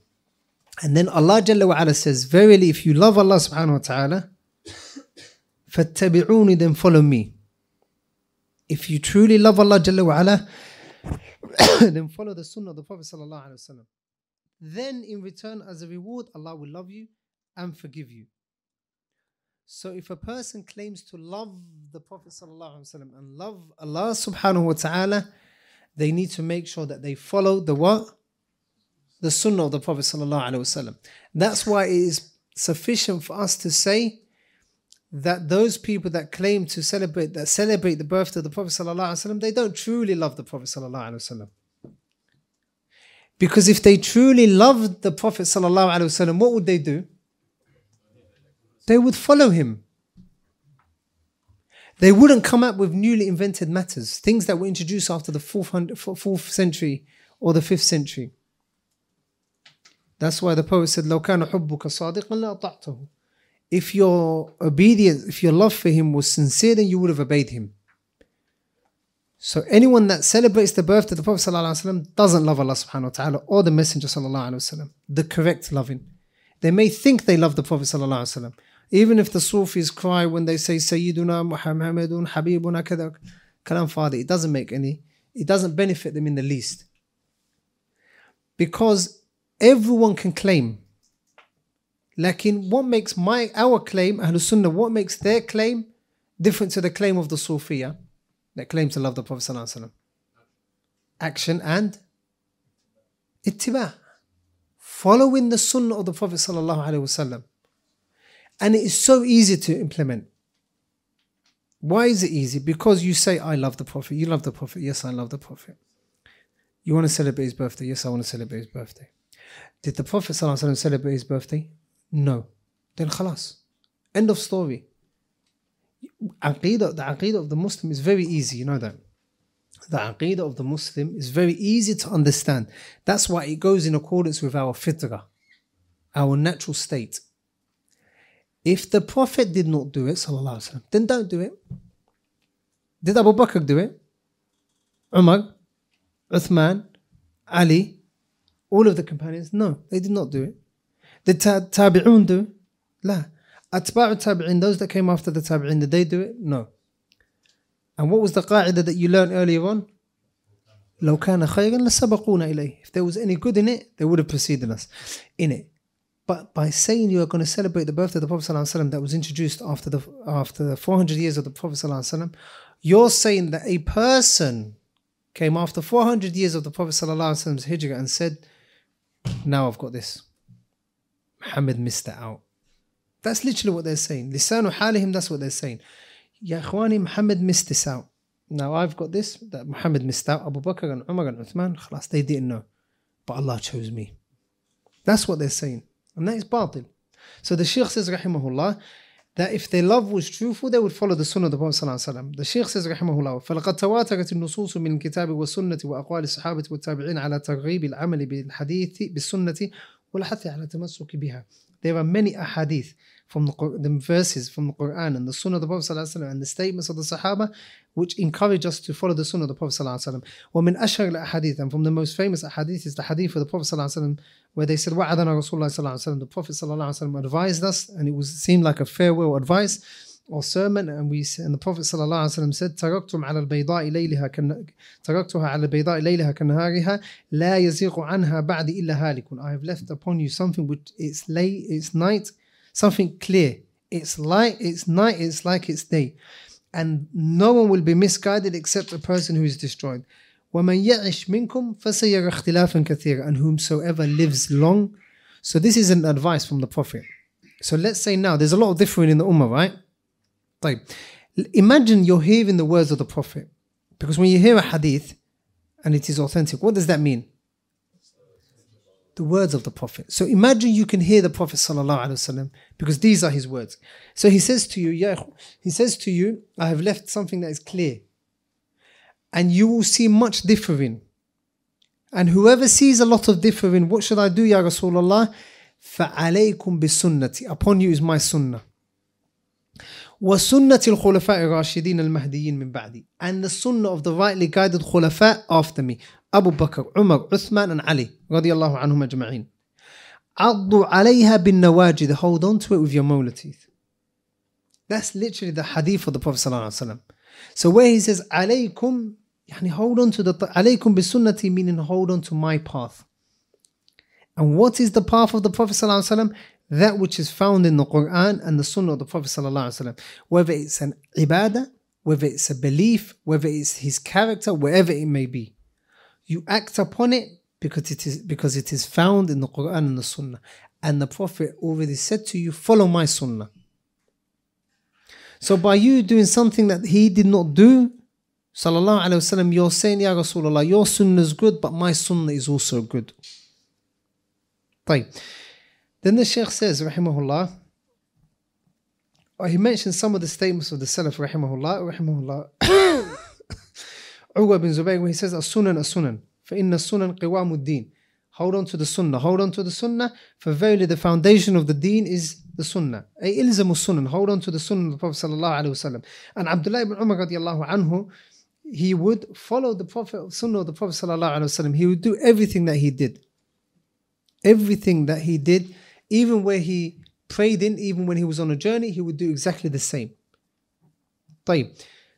Also from the statements of the Salaf is the statement of Imam al-Shafi'i rahimahullah, where he said, أجمع المسلمون, the Muslims have consensus upon the fact that على أن من استبانت له سنة من سنة رسول الله صلى الله عليه وسلم أو سنة عن رسول الله, whoever clearly knows of a sunnah from the sunnah of the Prophet صلى الله عليه وسلم لم يحل له أن يدعها لقول أحد, it is not permissible for him to leave it for the statement of anyone.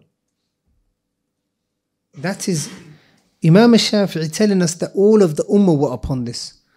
That's why these great imams, every one of them would say, إِذَا صَحَّ الْحَدِيثُ فَهُوَ مَذْهَبِي. If the hadith is authentic, then that is my madhab. They would say, if my statement, my opinion goes against the hadith, throw my one against the wall. Why? Because they knew that the sunnah was above everything else and everyone else. Compare that to people today. You say to them, the Prophet said, they say, yeah, but Shaykh Fulan said, Imam Fulan said, or look what the people are doing. You're telling them, Qala Allah, and they're saying, look what the people are doing. If the celebrating of the Mawlid was haram, then the whole ummah wouldn't be doing it. It's just you Wahhabiyya that have an issue against it. That's what they will say to you. طيب. Then the Shaykh says, rahimahullah, or from that, na'am. طيب. Another story, Imam Malik, rahimahullah, just to show how the Salaf gave importance to the Sunnah. Imam Malik rahimahullah used to teach in the Prophet's Masjid sallallahu alaihi wasallam. Rahimahullah. A man came to him and he said, where should I put my ihram on? When he's starting Umrah, where should I put my ihram on? And you all know that the miqat, the place that the Hujjaj or those that are performing Umrah, the place that they go to is called Dhul Hulayfa. For the people of Medina, that's their point of starting ihram. So Imam said to him, go there, Dhul Hulayfa. And he said, like, I want to do it from the qabr of the Prophet sallallahu alaihi wasallam. The grave of the Prophet's there, it's a noble masjid, and so on and so forth. And he said, Akhsha alayk al-fitna. I fear that you will fall into a fitna. The man said, what are you talking about? What fitna?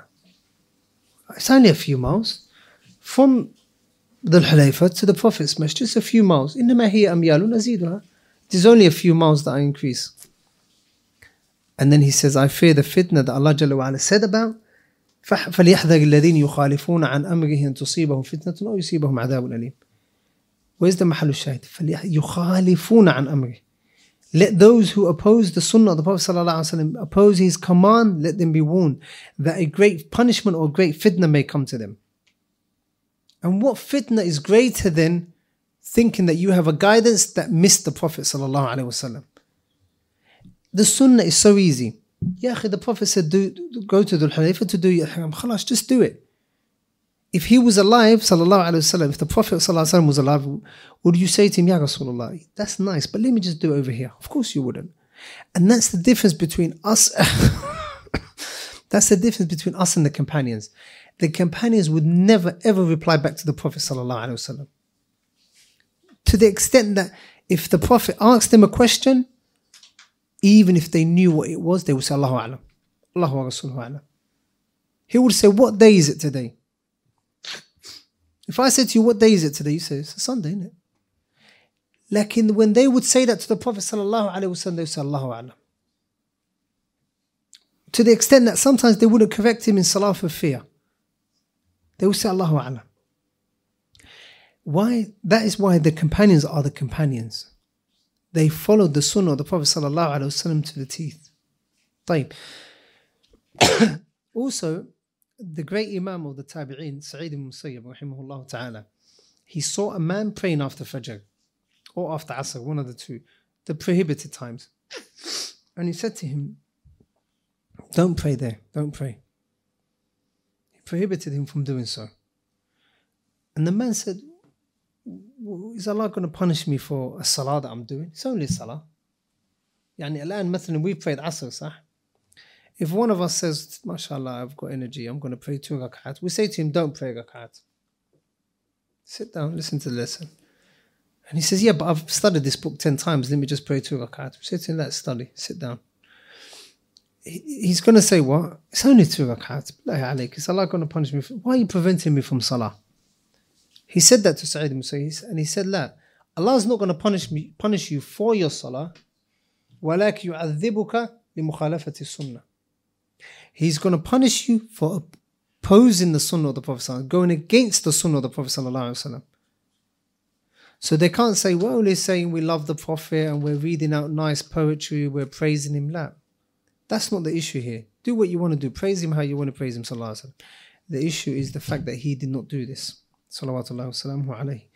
طيب. Then the Shaykh says, rahimahullah, ويقول إمام الزهري رحمه الله كان من مضى من علمائنا يقول الاعتصام بسنة النجاة. Those that preceded us, Imam al-Zuhri was from the Tabi'een, meaning the Sahaba and so on. They would say to him, or they would say, that holding on to the sunnah of the Prophet sallallahu alaihi wasallam was safety. Now it was najat, that was safety. And then the Shaykh says, rahimahullah, mentions a few benefits from holding on to the Prophet sallallahu alaihi wasallam's sunnah, and the fact that it would bring a person closer to Allah subhanahu wa ta'ala. Then the Shaykh says towards the end, وَكَانَ السَّلَفُ رَحْمَةُ اللَّهِ عَلَيْهِمْ يُشَدِّدُونَ فِي تَرْكِ بَعْدِ السُّنَنِ. The Salaf, they would be harsh towards the people that would leave some of the sunnah, some of the acts that are sunnah. أَوْ يَلُومُونَ تَارِكَهَا مُطْلَقًا. They would blame those people that would leave the sunnah of the Prophet in totality. لأنه قد يتناوله عموم قوله تعالى فمن رغب عن سنتي فليس مني. So they would blame those people that would leave the Prophet or the Sunnah of the Prophet ﷺ and say to them, you come under the command of the Prophet or the word of the Prophet. Whoever leaves off my Sunnah, then he is not from me. Meaning, even if a person, that's why فلذلك قال Imam Ahmad رحمه الله, Imam Ahmad said, من ترك الوتر فهو رجل السوء. Whoever leaves off the witr, he's an evil, wicked person. لا ينبغي أن تقبل له الشهادة. The witness, the testimony of that person is not to be accepted. Like, Sahih is true. Nowadays that might be different. These are from the ahkam, the rulings that vary from time to time. So during their time, the one that did not pray witr was considered a fasiq. Because the minimum would be that they would pray probably 20 rak'at at night. That was probably the minimum. If you pray 20 rak'at, they would consider you, well, he's alright, he's not bad. Right? So that's why witr was such a big deal to them. And to the extent that they would say if a person doesn't pray witr, then he can't even be a witness in a court of law. Because he's not trustworthy. He's close to being a fasiq to them. Someone who's disobedient. Like to us, the one that doesn't pray witr is Shaykh al-Islam ibn Taymiyyah. It doesn't matter. It doesn't matter. Witr is one of those things. So it changes from time to time. Like the intent is, or the objective of mentioning this, the Shaykh is mentioning is how the Salaf gave great importance to the Sunnah of the Prophet ﷺ. So never say it's only a Sunnah. Like you do it because it's a Sunnah. The Sahaba, they would do things because it is a Sunnah. We leave things off because it is a Sunnah. Two different sides of the spectrum. فكل ما ثبت من سنة رسول الله صلى الله عليه وسلم, everything that is affirmed from the Prophet صلى الله عليه وسلم, نسعى سعيا شديدا لتطبيقه وتعليمه للناس. We strive in implementing it and in teaching it to the people. لعل الله سبحانه وتعالى أن يهبنا أجر من أحيا السنن. It may be that Allah Jalla wa Ala gives us the reward of who? Those who revive the sunan. Al-Aslu Sadis, the sixth principle, or the sixth foundation of the Da'wah Salafi, Al-Iqtibat al-Wathiq bi-ulama' as-Sunnah. Holding on to and connecting yourselves and ourselves and having that connection with the scholars of the Sunnah. With the scholars of the Sunnah. Why the scholars of the Sunnah? Because the Prophet ﷺ said, Al-ulama warathatul anbiya. The scholars are the inheritors of the Prophet ﷺ. Also Allah says, يَغْفَعِ اللَّهُ الَّذِينَ آمَنُوا مِنْكُمْ وَالَّذِينَ أُوتُوا الْعِلْمَ دَرَجَاتٍ. Allah elevates those people that have knowledge in ranks. Also Allah says, فَاسْأَلُوا أَهْلَ الذِّكْرِ إِن كُنْتُمْ لَا تَعْلَمُونَ. Ask the people of knowledge if you do not know. All of these statements show the importance of following the Sunnah, following the scholars and connecting ourselves to them. Ibn Mas'ud said radiyallahu anhu, من كان مستنا فليستن بمن قد مات فإن الحي لا تؤمن عليه الفتنة. Whomsoever has passed, whomsoever wants to take as a guidance, let him take as a guidance those who have passed away. For verily the one that is alive, you do not know, he may fall into fitna. Lakin the people that are the furthest away from fitna and falling into fitna are the scholars of Ahlul Sunnah wal Jama'ah, not the scholars of Ahlul Bid'ah. Because the scholars of Ahlul Bid'ah, they fluctuate like the windmill. 1 minute they're on this aqidah, next minute they're on this aqidah, and next minute they're on that aqidah. Lakin if you look into the ulama of the Sunnah that are known, that are famous, that are known to be upon the Sunnah of the Prophet sallallahu alaihi wasallam, if you go back to even when they were young, and you go back to the aqidah back then, and you go to the aqidah now, it's exactly the same. Exactly the same. It doesn't change. If you look at the books that they authored and the lectures that they delivered when they were young, they're saying exactly the same thing when they are in their 80s and in their 90s. Why? Because the religion doesn't change. Why should they change? The religion doesn't change. The Shaykh says, rahimahullah, and also for regards to the benefits of the scholars, the Prophet ﷺ said, يَحْمِلُ هَذَا الْعِلْمَ مِنْ كُلِّ خَلَفٍ عُدُولُهُ ينفون عنه تحريف الغالين وانتحال المبطلين والتأويل الجاهلين. The Prophet ﷺ said that through every generation, the just ones, the udul, the just ones are the ones that are carrying on the sunnah of the Prophet ﷺ, the knowledge.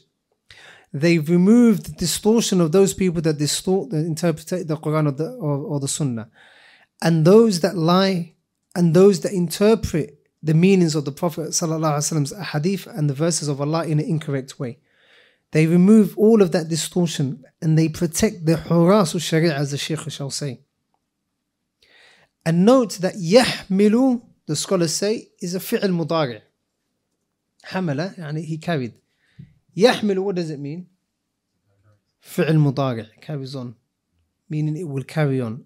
It will carry on until Yawm al-Qiyamah. The Shaykh says, لا يخفى على أحد فضل العلماء. The virtue of the scholars is not hidden from anyone. والمكانة التي يتبوؤونها في الشريعة الإسلامية. And the status that they have in the Sharia. ولكن بعض الناس يخلط بين الحث على الاقتباس بالعلماء وبين التعصب لهم وتقليدهم وهذا خطأ كبير. This is another important مسألة that the Shaykh says رحمه الله. طيب, he says it is extremely important. Obviously everyone knows the importance of having the scholars and connecting ourselves to the scholars. Like in some people mix up two things. Connecting ourselves to them and following their advice and so on, and blind following them. Blind following them and having ta'assub or hooliganism to them. Being a fanatic supporter of them, even if they might be in the wrong, even if they might have made a mistake. And blind following them. وَهَذَا خَطَأٌ كَبِيرٌ. And that is a big mistake. That is a big mistake, the Shaykh says, rahimahullah. And there's a difference, as the Shaykh says. The alim, we follow him. We make dua for him. We take his advice. And we connect ourselves to him. We ask him for fatwa and so on and so forth. Lakin we're connecting ourselves to the knowledge that he carries and not to his personality. We're connecting ourselves to that Shaykh. We're connecting ourselves to the knowledge that he's carrying, not to the personality that he has. Because what is the important thing is the knowledge that he is carrying. That is the revelation of Allah subhanahu wa ta'ala. And that shows us how it is wrong to turn da'wah and knowledge into a celebrity culture, whereby people don't actually care what you're teaching or the lecture that you're giving or the reminder. They'll just say Shaykh Fulan is coming. Khalas, as if that's the end all and be all. Shaykh Fulan is coming. You have to come because he's coming. Sometimes the titles are not even written. Like, and that is incorrect. Connect the people to Allah subhanahu wa ta'ala and the Prophet sallallahu alaihi wasallam. And that's the guidance of the scholars. There was a night, the Shaykh Fawzan Hafidahullah, he came to the university and he was in Qillat Sharia delivering a lecture. He didn't want to do it. They forced him to do it. It was about his biography. And you can tell the Shaykh was so uncomfortable. He didn't want to talk about himself.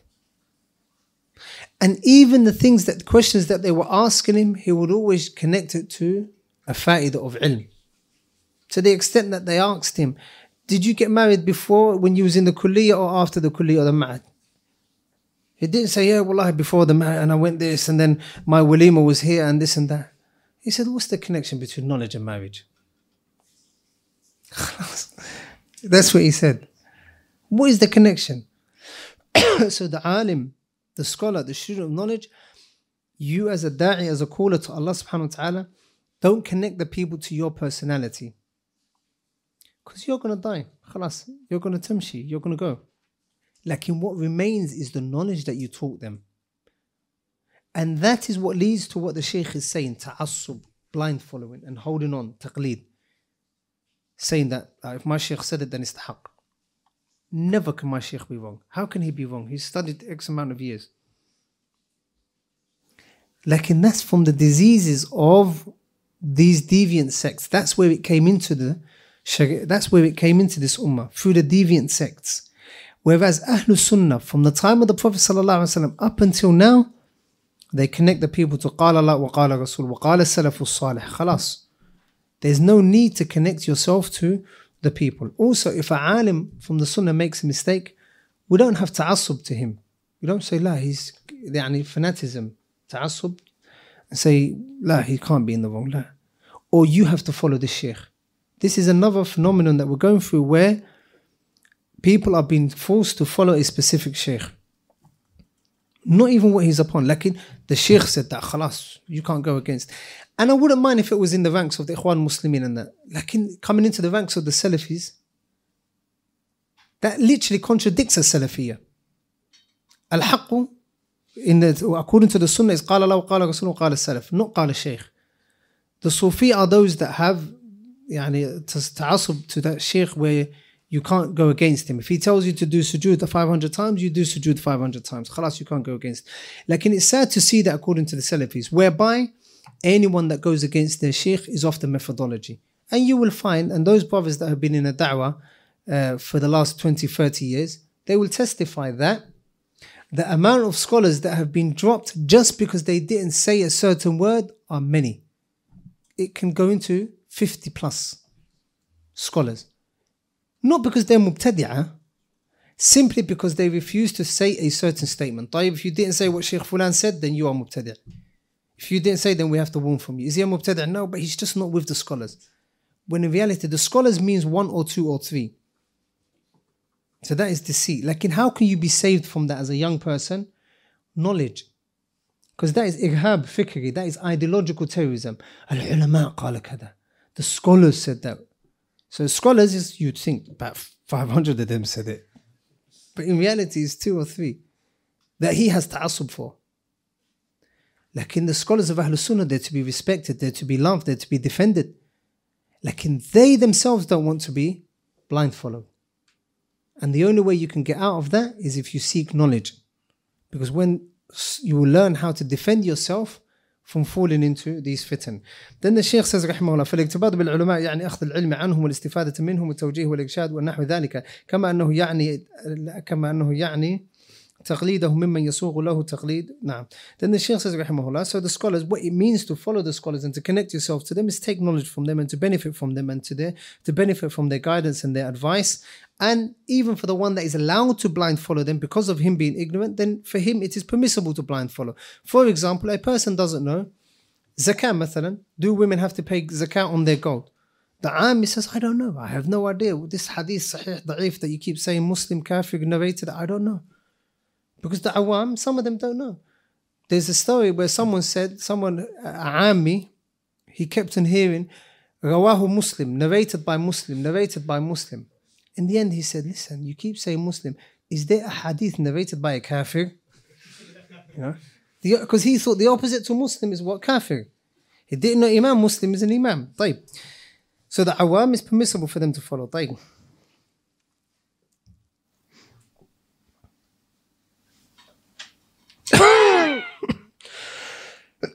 Then the Shaykh says, rahimahullah, the importance of, he mentions in the statement of Imam Sa'di, rahimahullah, which talks about the importance of following the methodology that these great scholars have followed, which is based on the Quran and the Sunnah. And he says, for example, Imam Ahmad, rahimahullah, and Imam Ibn Taymiyyah, and Imam Muhammad Abdul Wahhab, all of these great Imams were Imams of the Sunnah. They commanded the people to worship Allah subhanahu wa ta'ala alone and to follow the Sunnah of the Prophet sallallahu alaihi wasallam. They did not connect the people to their personalities. They did not have this celebrity culture whereby the haqq is with them. No, they would connect the people to قال Allah wa قال Rasul sallallahu alaihi wasallam. So if you think about all of these great Imams, Imam Ahmad was around during the time where they said the Quran was makhluq. He was probably one of the only Imams, like with about another handful of scholars, that said, la, the Quran is the word of Allah, it is not created. And he was punished. Some Imams were killed because of that. And he was firm, rahimahullah. Shaykh al-Islam ibn Taymiyyah, rahimahullah, came at a time where everything that could go wrong went wrong. The Ash'a'ira and every other deviant sect was around, the Kuffar were around, the Rawafida, everybody. And then Allah chose him and he refuted every single one of them. He beat them at their own game to the extent that till this day, PhD thesis and master's thesis are being written about Shaykh al-Islam and his efforts and how he refuted this, how he refuted that. There is not a science, Allahu A'lam, but in the majority of sciences of Islam, Shaykh al-Islam has work in it, has authored in it. So Allah Jalla wa Ala chose him. Then came the dawah of the time of Shaykh Muhammad Abdul Wahhab. He came at a time when people were grave worshipping, idol worshipping. Women that want to get babies would go to a grave and sit at a grave. Sit on top of a grave thinking that the barakah of the sheikh inside the grave will reach them and somehow go through their veins, and then inshallah she'll be pregnant. And then he came and he wiped all of that away. And he said, "U'budullah ma lakum min ilahin ghayruh." And the benefits of the da'wah Shaykh Muhammad Abdul Wahhab, here we are, alhamdulillah, in the ni'mah of that da'wah. Because it connected us to where? Al-Amr al-Awwal, Al-Amr al-Atiq, the very first affair, which was the Sunnah of the Prophet sallallahu alayhi wasallam. طيب. Also, it's important to know when it comes to the scholars of Ahlul Sunnah, we have to take knowledge from the scholars of Ahlul Sunnah. We cannot take knowledge from Mubtadi'ah. Because if you take knowledge from, as we shall see in a minute, lakin, when you take knowledge from a deviant, isn't that deviant going to come to you? That deviancy that he has in his heart, will it not come into your heart? Of course it will. And inshallah, we shall see some of the statements of the Salaf regarding that. طيب. الأصل السابع الابتعاد عن الحزبيات والجماعات الإسلامية السرية. The Shaykh says rahimahullah, the ninth or the seventh asl and the foundation of this, of the da'wah salafiyah, is that we stay away from all types of groups and parties, whether they're hidden or apparent. We stay away from every newly invented group. And the opposite to that is, what do? We hold on to the jama'ah of the Muslims and the sunnah of the Prophet sallallahu alayhi wasallam.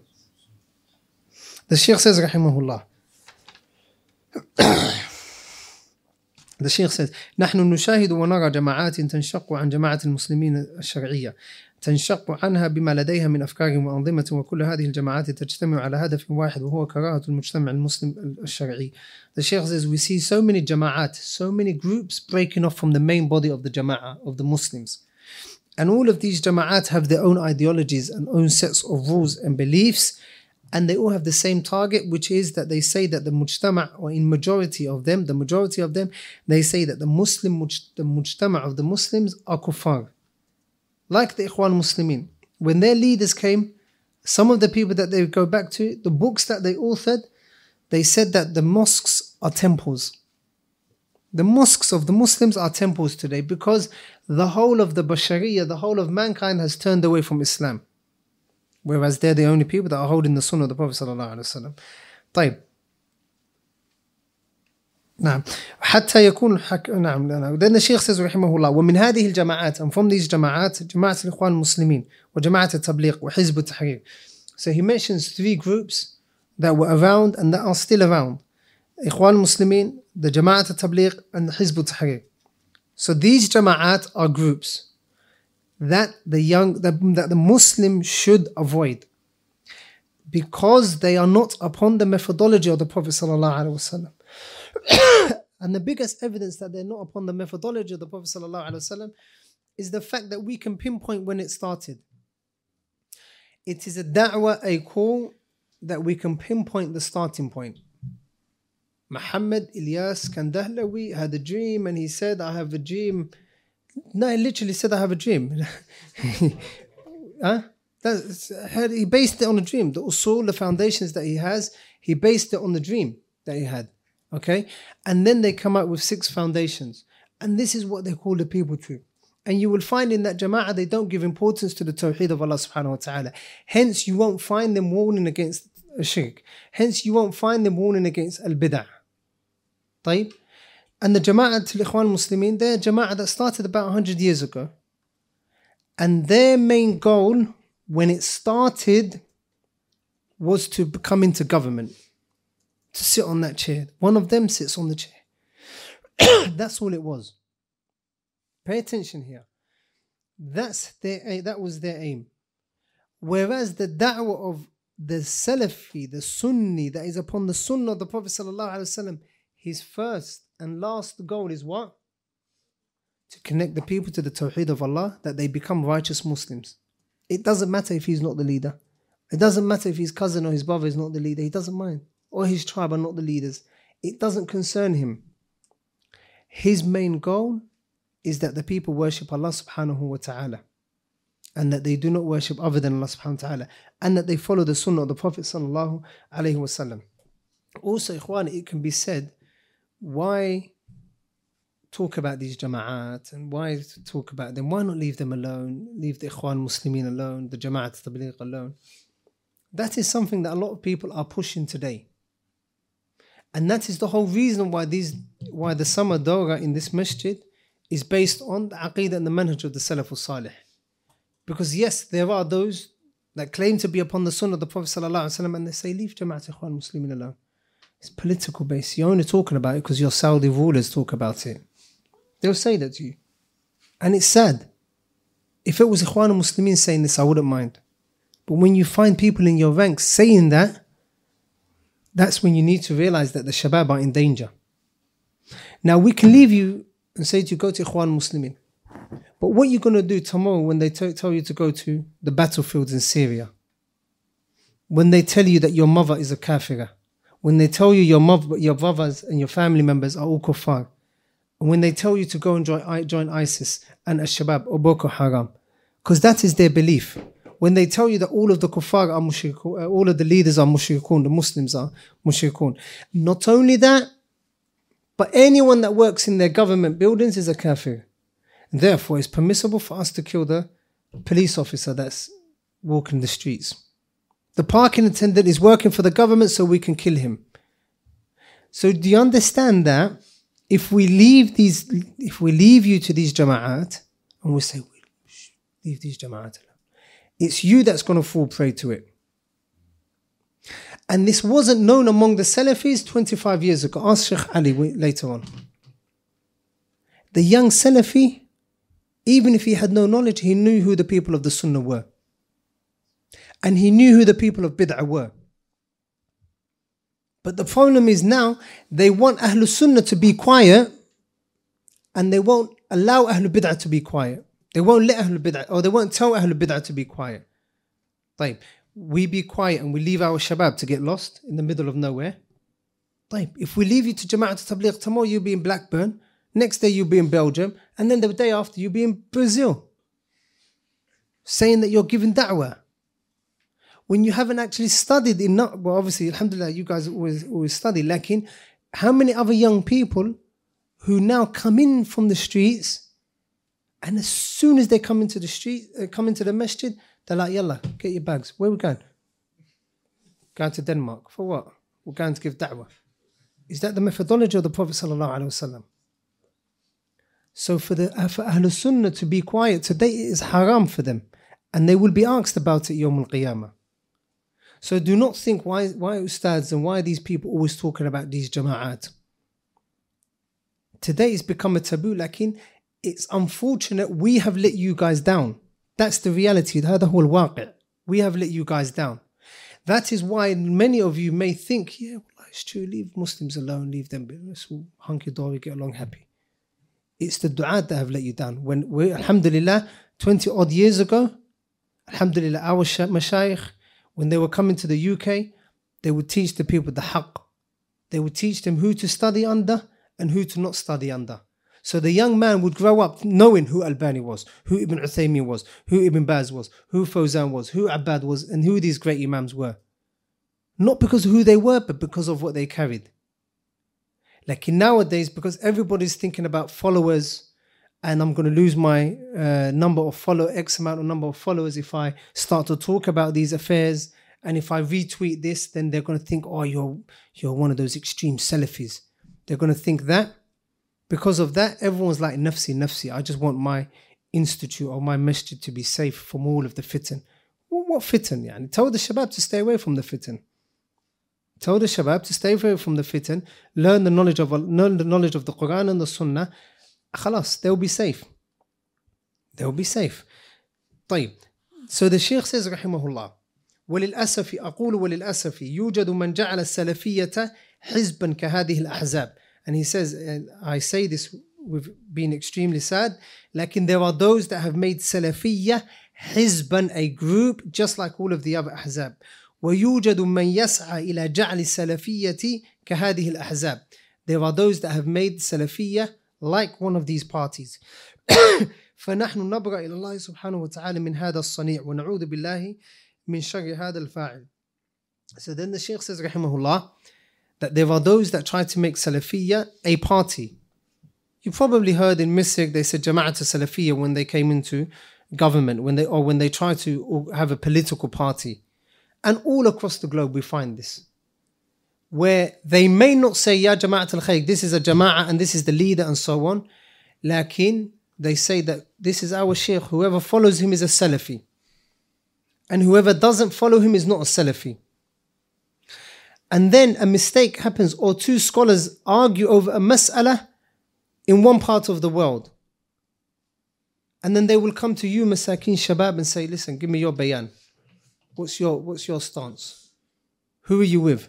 Wallahi, I don't know. La, you have to be with someone. Look, all of the evidences are proven. Look, the evidences are here. I don't know, let me just learn. La, you have to be with a person. This is our bayan. We'll give you a few days to think about it. And if you don't follow this, and if you don't come to us, wallahi, you're not a mukhlis. You're not sincere. It happens. You may be laughing, like it's the reality that I'm talking about. If you're not with our shaykh, or if you're not with us, then you're not a mukhlis. Then you're not a Salafi. And why is this a fitna? Imagine what a khilaf that happens in the other side of the world between two ulama from the sunnah. What has it got to do with you? Where do you come into it? You don't come into it. That's the answer. That khilaf bayn ahl al-ilm stays between the ahl al-ilm. Lakin to now expose it to the shabab and to now start groups and parties based on that, that is haram, and alf haram. For example, let's say now, مثلا, I come to you, I say Sheikh Fawzan refuted Sheikh Fulan. What's your stance? You say, Tayyib, I'm with Sheikh Fawzan. Sometime later, another alim makes a mistake and Sheikh Fawzan, hafidhahullah, refutes him. And I say, la, now it's a different Sheikh. What's your stance? You say, Tayyib, I'm with Fawzan again. But the problem is when you say, la, this Sheikh, I love him, but Fawzan, might have made a mistake. They say, khalas. And then we break off. To the extent that you find now, maybe let's say there's about 60 of us in the room. If we carry on with that methodology, 10 are going to break off. Another 20 are going to break off in the year after that. A year later, another 30 are going to break off. Then there's going to be these three brothers in the front left. Is that what Islam calls to? Is that what the Sunnah of the Prophet ﷺ calls to? No. And whenever the scholars warn against that, they're not listened to. Sheikh Salih al-Fawzan is from the people that warn against that all the time. In so many classes, in so many lessons and lectures that he'd be given, he'd be asked about these people that cause these sort of fitan. I say, how will I listen with talabat? They're not even students of knowledge. You will find people busying themselves with قال فلان, he said this, he said that, what's your stance on this, what's your stance on that? When in reality they're meant to be memorizing the kitab of Allah, understanding the hadith of the Prophet ﷺ, memorizing the hadith of the Prophet ﷺ. Lakin they busy themselves with fitna. And then years later you find that you ask them a simple question to do with fiqh and they stutter. Whereas if they would have studied and taken the advice of the scholars, they wouldn't have stuttered. So that is who the Shaykh is referring to, rahimahullah. Look how, the insight that Shaykh Abdul Salam had. It happens today, but he said it way 20 years ago. Rahmatullahi alayhi rahmatan wasi'ah.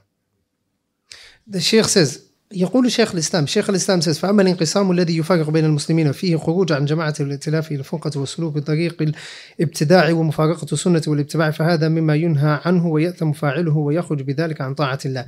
The Shaykh al-Islam says رحمه الله, as for the differing that divides the Muslims, as for the differing that divides the Muslims, وفيه, and in it there's خروج عن جماعة المسلمين, you're leaving them from the main body of the Muslims, واختلاف القلوب, and the hearts coming together, you're going against that, وسلوك طريق الابتداع, and you're inventing into the طريق of the Sharia something which is not from it, ومفارقة السنة والاتباع, and leaving the sunnah or following the sunnah of the Prophet ﷺ, فهذا مما ينهى عنه, that is from that which that we prohibit against, or that it should be prohibited against.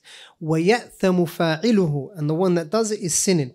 وَيَخْرُجُ بِذَلِكَ, and because of that he leaves the ta'ah of Allah subhanahu wa ta'ala and the Messenger sallallahu alayhi wa sallam. So sahih, there are those that make Salafiyya to be a hizb. Lakin ikhwani, pay attention here. Does that mean we leave Salafiyya? La. It doesn't mean we leave Salafiyya. Because there are those that misuse a Salafiyya and say we are Salafis and no one else is a Salafi, it doesn't mean that we're saying, khalas, then we're going to leave Salafiyya. Salafiyya is extremist. La. In the media outlets, all media outlets, what are Muslims labeled? Terrorists. What we're going to say, khalas, Muslims are terrorists, we're going to leave Muslims, we're going to leave Islam. Is that correct to say? Of course not. Salafiyya is yours. All you have to do to act upon Salafiyya is say, Qala wa qala Rasul qala Salaf. Believe in what they believed in, khalas, you're a Salafi. You don't have to go to a certain sheikh, you don't have to take a certain stance, you don't have to give a bayan, you don't have to go to a certain markaz or a certain city or anything like that. Even the old woman living in the Bedouin with her sheep, she's a Salafiyya. As long as she's upon the Quran and the Sunnah, upon the understanding of the Salaf al-Salih. Even though she may not know it in detail. Lakin her fitra is salim. Then the Shaykh says, rahimahullah, والله سبحانه وتعالى سمانا في كتابه المسلمين وهو سماكم مسلمين وثبت في مسند أحمد, and Imam Ahmad said that the Prophet ﷺ said من دعا دعوة الجاهلية, whoever calls with the slogans of Jahiliyyah, فهو جثاء جهنم, then he is from the people of Jahannam. قال رجل يا رسول الله يا رسول الله وإن صام وصلى, what if he prays and he fasts? نعم وإن صام وصلى ولكن تسموا بسم الله الذي سماكم عباد الله المسلمين المؤمنين. So that is who we are. We're Muslims. طيب. So then someone can say, so why are you saying Salafi, Salafi? Sunni, Sunni, Ahlul Athar, Ahlul Hadith, Firqatul Naji. Where do this come from? The Shaykh says, وهذه تسمية كانت. طيب. We're going to have a 15-minute break, inshallah. 7:29, 15-minute break. That's enough in a 15-minute break. Should be all right.